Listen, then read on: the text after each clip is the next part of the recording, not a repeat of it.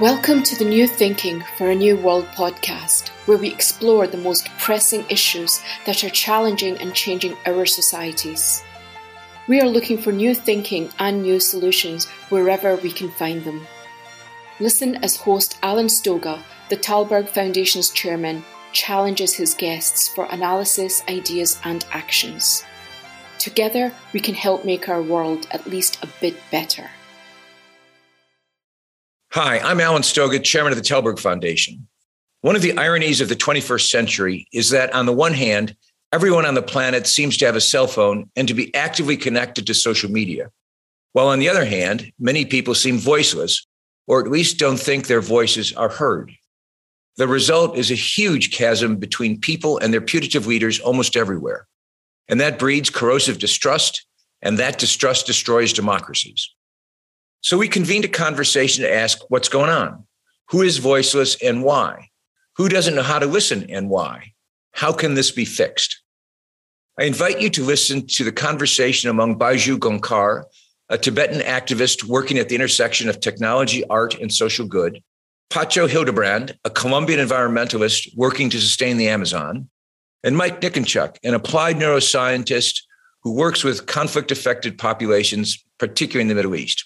Diane Osgood, social impact strategist, moderated the discussion, which was hosted by Vamvaku Revival and the Stavros Niarchos Foundation. How do we give voice to the voiceless is the topic we've been tasked to discuss. But we're going to start with a more fundamental question, which is, who are the voiceless? And are there structural institutions, barriers that enable some of the voiceless to remain voiceless, or are there some that help elevate them? So we'll start off with you. Hello?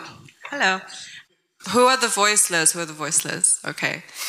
I think actually, are there people who are voiceless? Don't think so. Arundhati Roy said that there are only people who are deliberately unheard or silenced, preferably unheard or deliberately silenced. I think, whether if it's like actually having a voice or, through art or protest, we can say they're the voiceless, but I think it's more who's not listening, who's in a position to listen and do something about it, and who's not listening. And I think by saying that there are the voiceless, we're kind of handing over that responsibility to the people who are actually not having the agency or the power or the access or the privilege to change their situation. We're saying, hey, you don't have a voice, speak up. Yeah, I don't think that's really the right way to see it. So what is a way to see it? Let me tell you another story. So I grew up in Tibet, and I remember I knew what the Dalai Lama looked like, but I couldn't tell anyone I knew what he looked like. People would sometimes just randomly disappear, and they'd be like, yeah, he got taken away, and he'll be back, maybe. And I'm like, all right.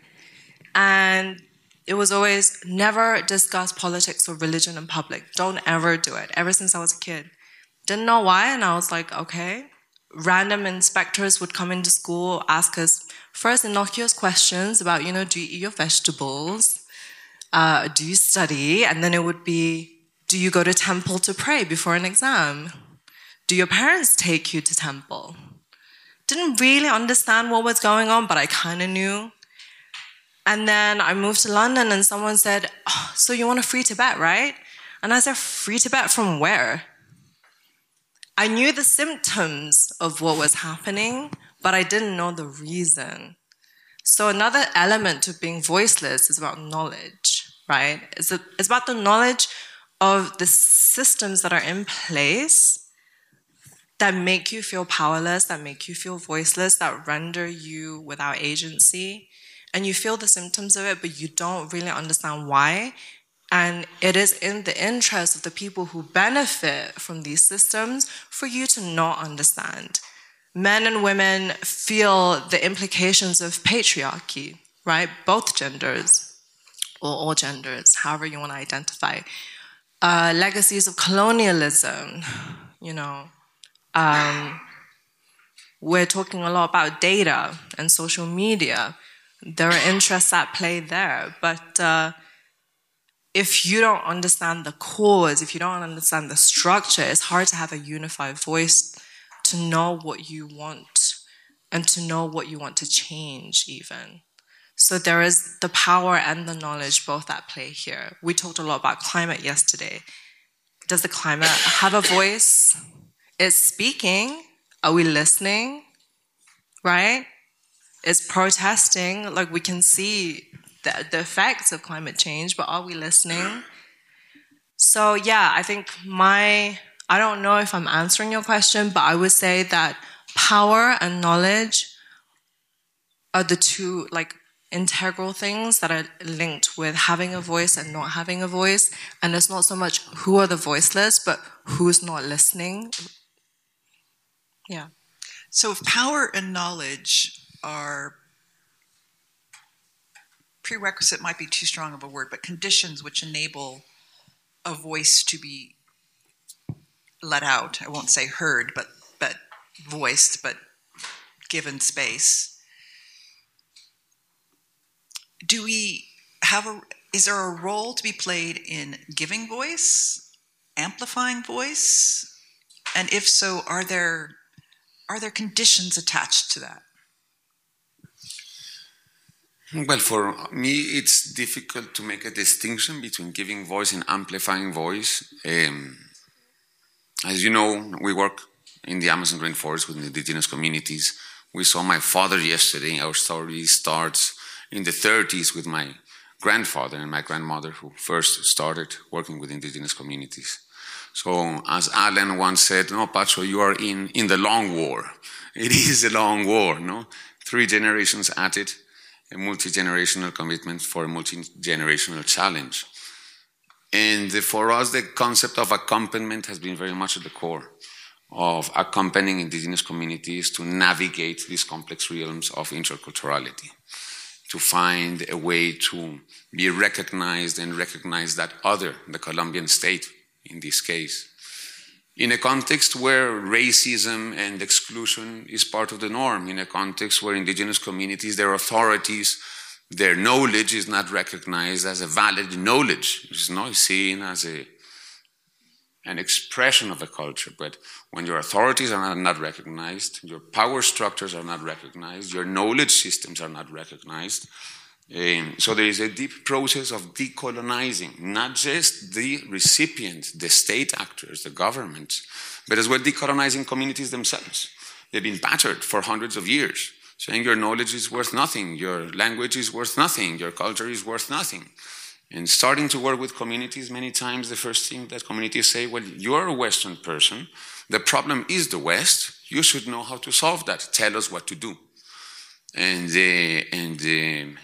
not going in with answers, nor problems, nor solutions, but working on getting back a sense of dignity and of identity, yes, at the very, very, very core of the process of start building really an indigenous agenda, and to arrive to spaces with concrete proposals, not just to claim rights, not just to ask the other person, you're doing this wrong and we have a right, but actually to come with concrete proposals to the table for education, for health, for environmental management. Letting go of the wounds of the colonial history. So there is a profound psychological, social, psychological work that is behind. Voices is not just having a participation, a tokenistic participation of indigenous leaders in Congress or in the COP. Who are we listening and what are we talking about? It's not just about having somebody expressing something when their knowledge system is not being considered. It's about building bridges and how to motivate the government at the national and international levels to acknowledge that, as I was saying yesterday, no single culture has the answer to all the challenges. And the way to innovate to face the climatic and social challenges that we have today, we need the best of humanity's intellect. Indigenous peoples have the same IQ, they've been as much as us, and they have concrete solutions to bring to the table. The fact that they've been on the margins of technology does not mean less to their solutions. And the role of indigenous peoples, not just within their territories, not just within their agenda, but really on opening a conversation between knowledge systems is something that we desperately need at local, national, and international levels. So I don't know if I'm addressing the other question, but yeah, of course, there's tons of restraints that are from within communities with the colonial impact and with the tendencies of the Western world regarding indigenous peoples. Too much land for too few, all of these preconceptions and breaking those boundaries. And I think dignity, recuperating the dignity of a people that have been bashed for so long is the greatest indicator of what a voice could be. I'd love to hear a little bit about timeline. So you said 3 generations your family's been involved. And dignity. Do you have evidence of dignity arising at this point? Or is it still further work, longer generational approach? I mean, it's an ongoing process, but my grandmother, it was her 100th birthday just a couple of months ago. Fantastic, extraordinary woman. Fantastic, extraordinary woman in every sense of the word. I mean, co-founder of the first department of anthropology in Colombia, pioneer in museology, archaeology in Latin America. For her 80th birthday, she asked as a present to jump on parachute. It was very difficult to get somebody to jump with her, but we did it. But a couple of years we were sitting and she was telling me, Pacho, I can't believe the point to where things are. When I was in the Amazon, in the field, indigenous people would not look at your eyes as a white person. And today you have indigenous leaders, men and women, talking face to face as authority to the national government. Indigenous kids are learning again their language. There is a revival of culture and dignity and identity. There's still a long way, but it has advanced. And it has advanced particularly as well because of this amazing ability of indigenous communities of passing the page of the colonial wound and really engaging into building today, state building today from an intercultural perspective. What can we bring to the table? How can we make this Amazon in this country a better place? And I cannot highlight enough how admirable it is for people who have been through genocide and through all of this to really pass the page and not be claiming, not to be complaining, not to be hiding behind the tragedies of war and sitting at the table and saying, well, we need to live together, just as we were saying before. And we need to build united within diversity. Thank you. Mike, I'd love to hear your views on listening. So this was set up as a conversation about voice, but of course the other side of that are the ears. Who's listening and how? When we talk about listening, we have to think, sure, we can scream that people are racist and horrible, and people suck. We know that. Humans are gross. We're horrible to each other. Why? We can't end the discussion with those accusations and then not ask why, because there has to be another layer of nuance. Otherwise, no one will advance in any discussion. So going back to the cradle of mankind, okay, the last time that the human brain evolved from something other than what we have between our ears now, about 40,000 years. 40,000 years. Not quite cradle of mankind, but around that time, when Homo sapiens, when we look at the skulls and evidence from Homo sapiens, about 40,000 years was the last time that the human brain evolved in size and in function. We use it differently. Think how much Athens has changed in 3,000 years. In 3,000 years. What it was then, what it is now.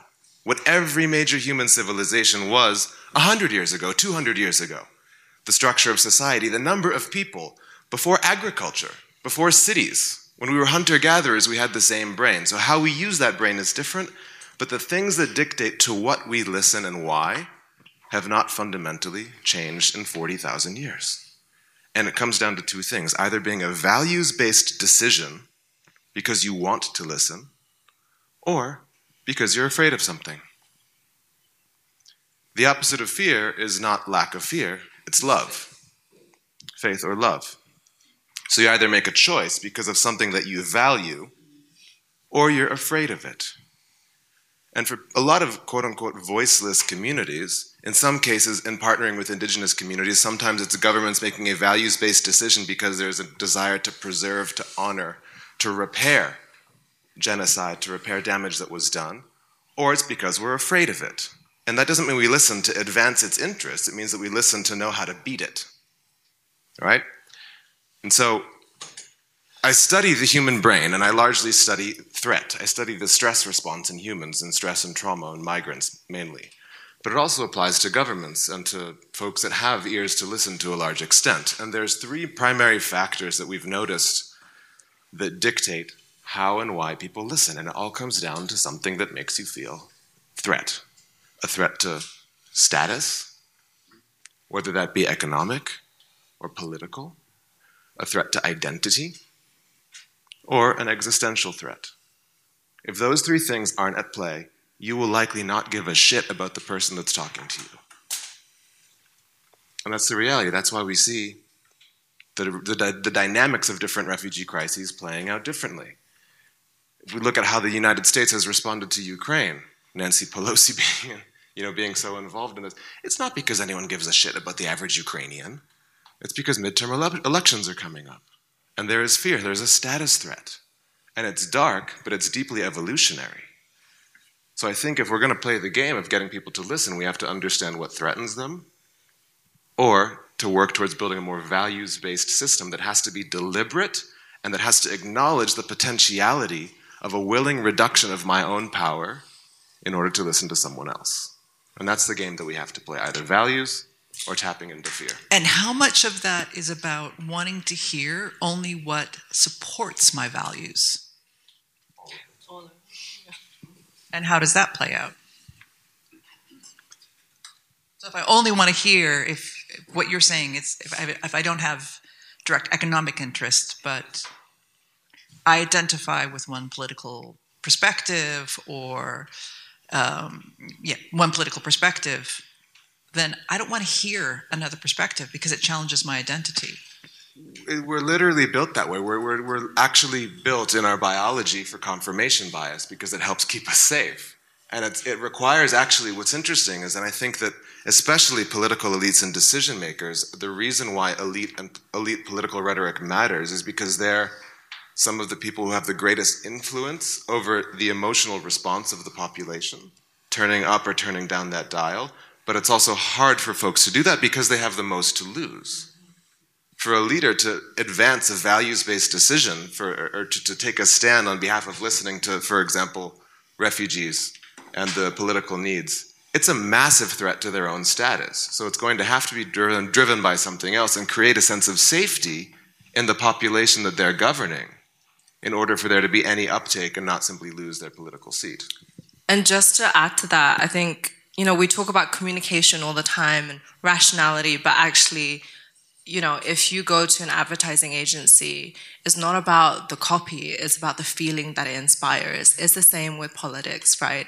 And this is, I think, I work with artists who are coming from conflict areas, and, something that we're trying to do is how do you communicate to a deeper part of the human being through non-linguistic means, right? We say that the world is fractured, but I think in one way that the world is actually very aligned is through that feeling of frustration, of being, unheard, of having their needs unmet, of having that fear that Mike talked about. And there's a lot of frustration, and you see it, through extremism, you see it through inertia, whatever it might be. And I think we need to think more about tapping into the feeling of, being voiceless or being empowered, and not focus only on the words and the communication channels that we are used to. If you feel that the world lacks global leaders, please help support the Thalberg Foundation programs. Individual donations are being accepted at thalbergfoundation.org/donate. That's TALLBERG foundation.org/donate. So what's the link between the feelings and that morality and that fear that you were just talking about, Mike? Do you see can you make a bridge between what she was saying about tapping into the feeling to enable better hearing? For the past 10 years, I've spent the majority of my time in various refugee camps around the Middle East. And there's a different landscape of feelings beyond the ones that Beichu was mentioning. There's a feeling of resignation, right? A massive feeling of resignation among the global poor, among refugees and migrants who know full well. I mean, just about a few months ago, and let's keep being inflammatory about Poland because here we are now. And it's incredibly nuanced. But there was a young man him and his brother went from Jordan, and Jordan is a country that has hosted throughout its history refugees, but at the same time is a very poor country that has been dealt with a heavy economic blow from COVID, so can't keep sustaining this open arms response and international support. Look, who's the white refugee du jour? It was Ukraine. So a ton of that aid money was thrown there. And before that, it was for Myanmar. And no, we can't sustain interest in a crisis or in someone's disenfranchisement for that long because it gets boring. We get bored of the suffering, right? We get bored of the... Is it that we get bored or that we are numbed to the pain and our fear? No, I just don't think people care that much. Yeah. Well, that's kind of what I was saying. Yeah. It's bored. Yeah. It's bored. Because the dead Aylan Kurdi on the beach in Turkey, it's guilt. It's tapped into guilt, nothing else. And how do privileged people assuage guilt? Throwing money at it. Because there's really nothing else you can do. In the Trump administration, the refugee cap was decimated. Then it was raised, but the institutions aren't there. So we're taking 120,000 refugees to the United States this year. 6,170 have arrived in the first 2 quarters of 120,000. So I think setting the landscape for that listening requires also recognizing that there's a tremendous sense of resignation, and people don't care that they're not being listened to because they're going to keep moving and searching for a better life for their families and for their children. No one expects to be listened to anymore. The idea of power paying attention to me, it's now about surviving by being subversive in a way that can still get you a better life. Because there is no expectation that I will be listened to. Is that the case for you? Well, no, but I completely agree. I mean, it's a tough one, I mean, I'm still optimistic, despite seeing the whole context being a very difficult one and a very painful one. Part of our work and my work is dealing with corrupt politicians and people who just really don't give a damn of what's going on.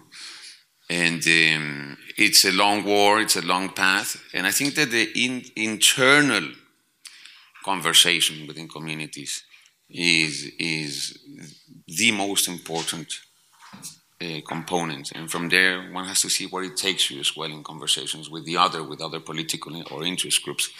But that internal communication of finding a sense of belonging, a sense of identity, that internal conversation on defining your own agenda. Just as, if you're always moving on the agendas of others, you're always playing on the football, a game that you don't know all the rules and you're not good at. So the internal conversations in communities on repositioning again their cultural values and principles, repositioning again their knowledge systems and their ancestral solutions. A lot of the work that we do in the Amazon is to accompany communities, younger generations that work with elders, men and women, to research ancestral solutions for critical problems of environmental management or education, decoding traditional knowledge to recode it to address 21st century issues. And that empowerment at the local level and that reconstruction of social and cultural cohesion is the first and major and biggest step on improving a quality of life independently of the economic situation, So I agree with what you're saying, getting the attention of those external factors or elements is super tricky, and you have to play a lot with behavior change and finding transactional motivations, emotional motivations, pragmatic motivation. That's part of the political negotiation process. But as long as you have a solid base and you have an internal communication, and I don't know how it works with refugees, but I imagine it's the same. In refugee camps, I have a very good friend that has set up an amazing program in different parts of the world it's called the Great Oven. And he set up great ovens, big ovens to feed people in refugee camps. And then he realized that around the oven was the former jihadist and the LGTB leader sitting down. Both have suffered all the consequences of war. They were both at the end of the road, and they were sitting down one in front of the other, and actually realizing how they've been used, in a certain way by different powers. So rebuilding again a sense of understanding amongst us. It starts at the local level, and I think that's where the great power is. And then the path is long and the war is long. I don't think that there's no shortcuts, but having solid foundations there, I think, is the biggest impact. Pechu, you have something? Yeah, I mean, I agree with Pacho in that way. I think trust is another element, right? It's like having trust that someone's got your back. And I agree with Mike. I think, most people have given up on getting the powers that be or the people who have leverage to listen. But the way that we did the exercise about what you want for lunch, I think you heard the people sitting next to you, right? You can hear each other. You can form coalitions, support community, and perhaps I think that is the way forward. I would like the advice of all 3 or 4 of you on how we best communicate about the challenges that the world is facing in order to empower local communities to push and support their leaders to act in a global common interest. Because that Westphalian state system that we're talking about and that we all live within, the reward system for leadership here does not, in a way, reward action on global crises. But at the same time, we're facing a host of them.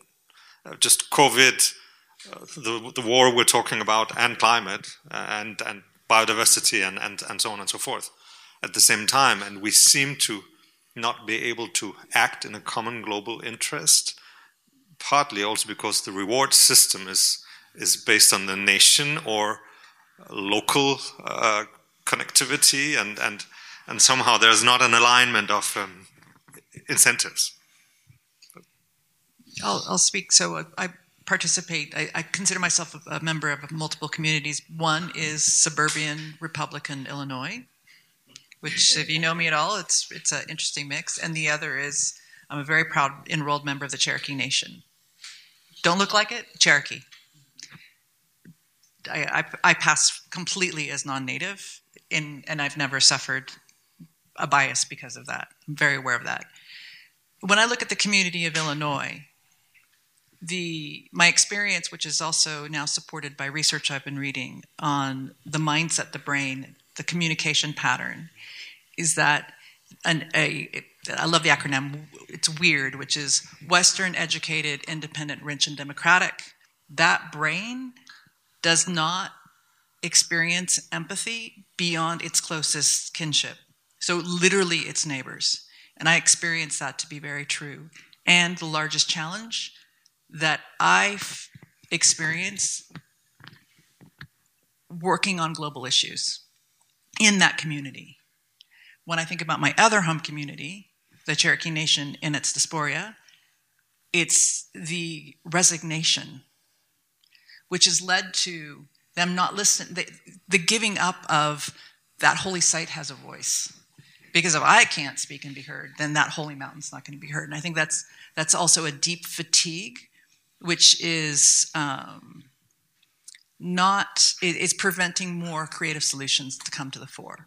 So that's my experience of listening and what the barriers are from those two communities, which haven't been voiced here. We tend to forget white suburban America, but it's a very big political power. Yeah, I mean, I was thinking, because that's a tough one. I mean, how to motivate our leaders to act coherently for common interests at the national or international level.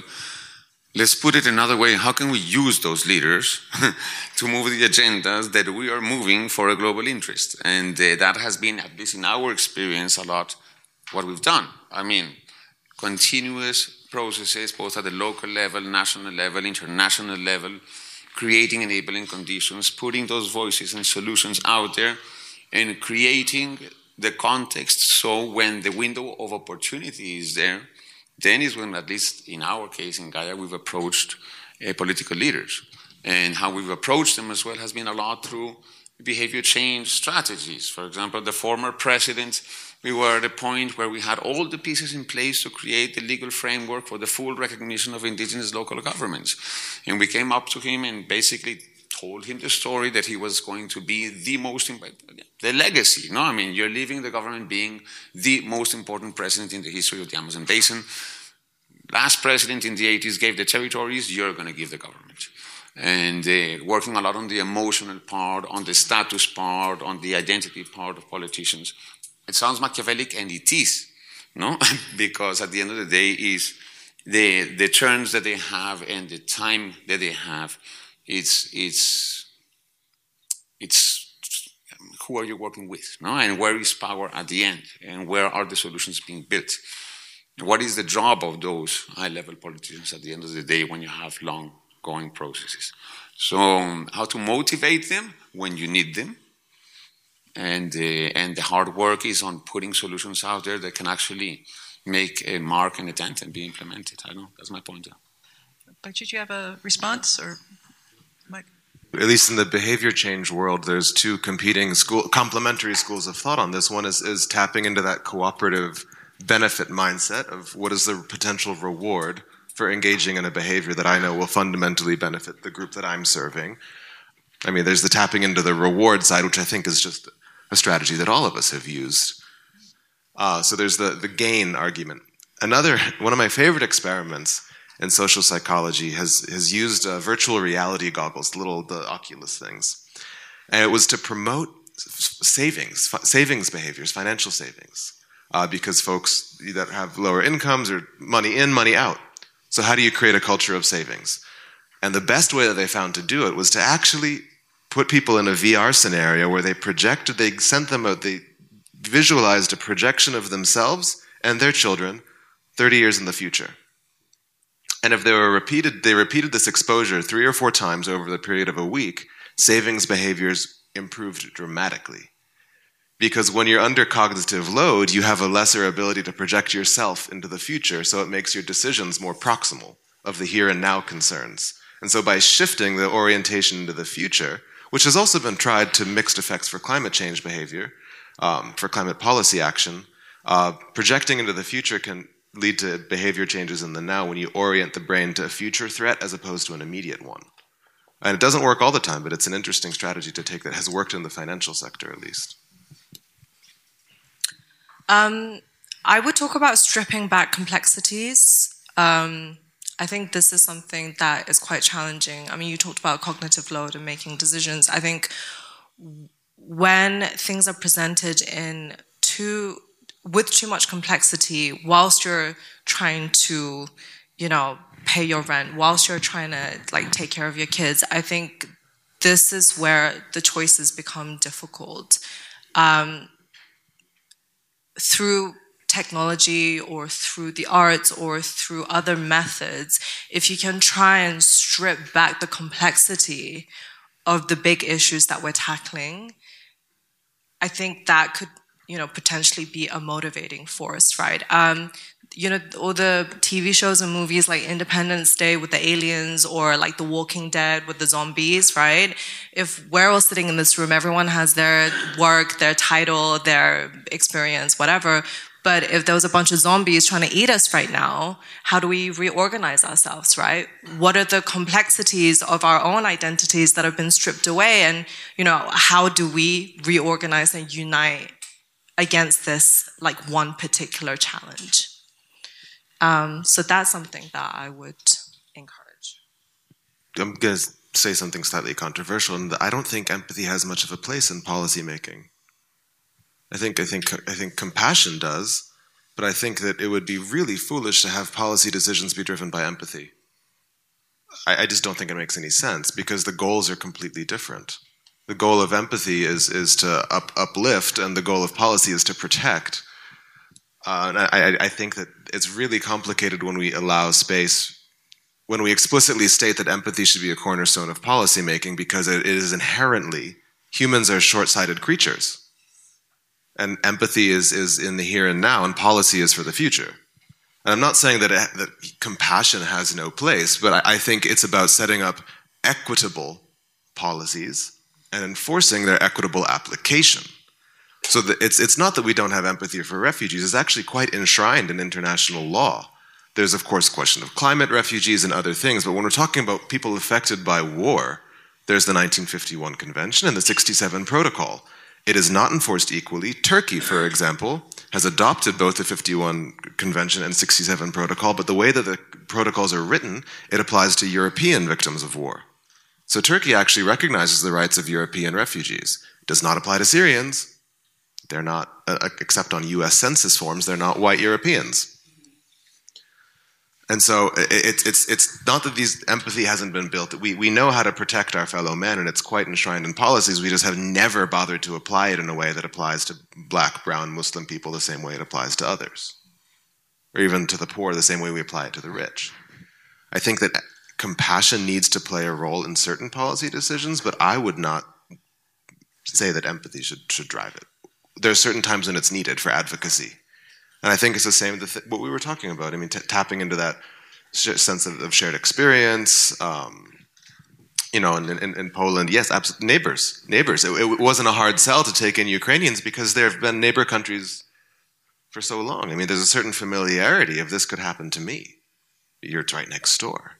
There's a shared legacy. So, I don't know. I still debate how empathy should play a role in how we make policy decisions. I think the question also, I heard another question in there, which is how to have the civic support for the policies, right? And is empathy involved in garnering the civic support for the policymakers to make those policies? I mean, I started off talking about power and knowledge, and I think that's a part of the civic support, right? To understand the structures of power, to understand the systematic processes that are happening. Yeah, and then to distribute knowledge so that communities can better understand how to act within, you know, the limitations of their constraint. Yeah, but I think that I agree with both of you in the sense that empathy is an absolutely necessary capacity skill in order to engage into any conflict resolution or anything, no? But doesn't necessarily mean that it is the driver for policy making, no? And in our experience, again, as I mentioned, indigenous communities marginalized, all the whole context. I mean, the first step is recognizing the other, even if the recognition is that we're in total disagreement. No, that's a first step. So having that ability to try to understand where the other one is coming from, that empathy is fundamental in order to pass from the recognition of the other to the next step, that it is recognizing a common problem or a common objective. And to pass the conversation from this you, me, to turn the heads out towards a common, not a common objective. And those are the key, as you very well know, in negotiation skills, no? But I think empathy is fundamental, but it's not necessarily the driver.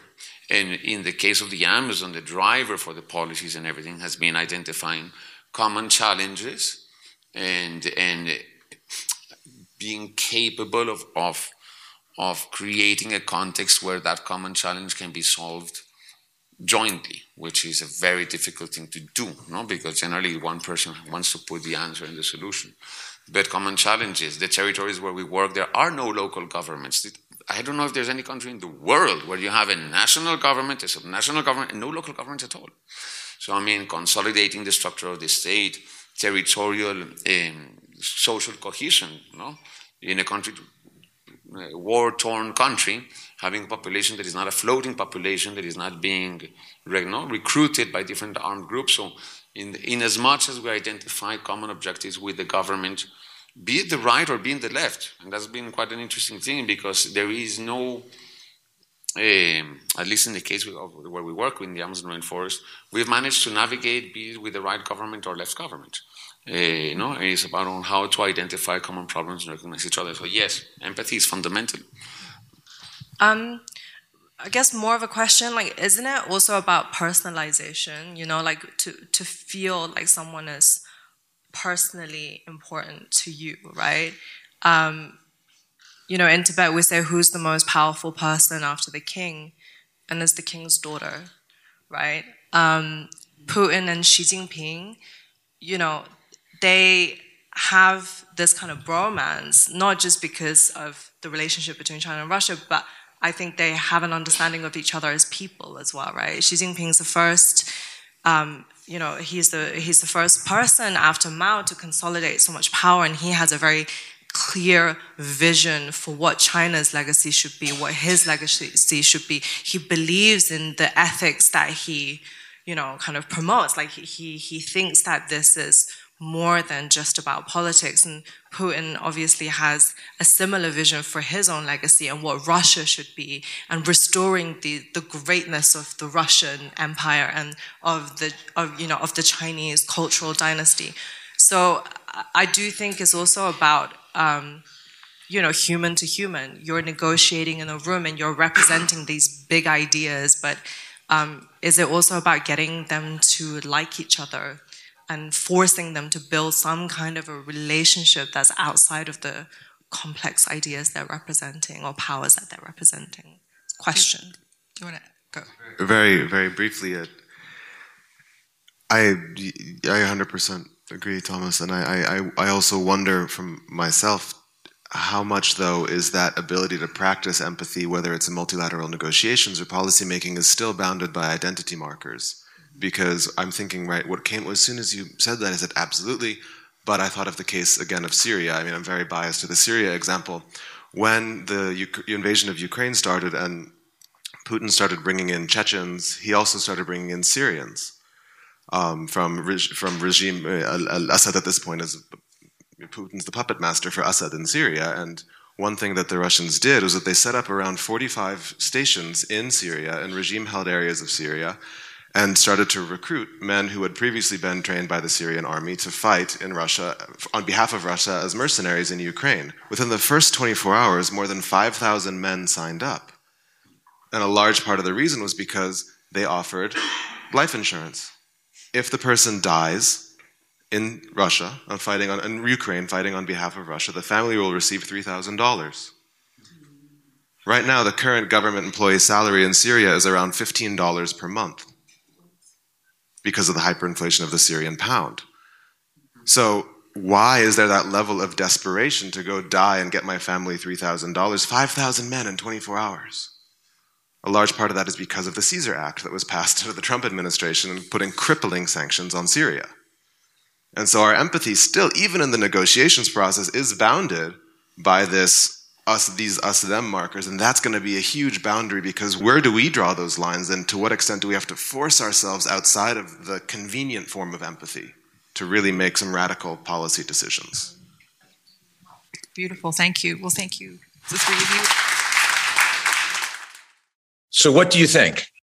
Is the problem that too many are voiceless, or that too many are not listening? Is the solution to speak louder, to scream perhaps, or do we need to think differently about how we engage people in the important conversations that shape their futures?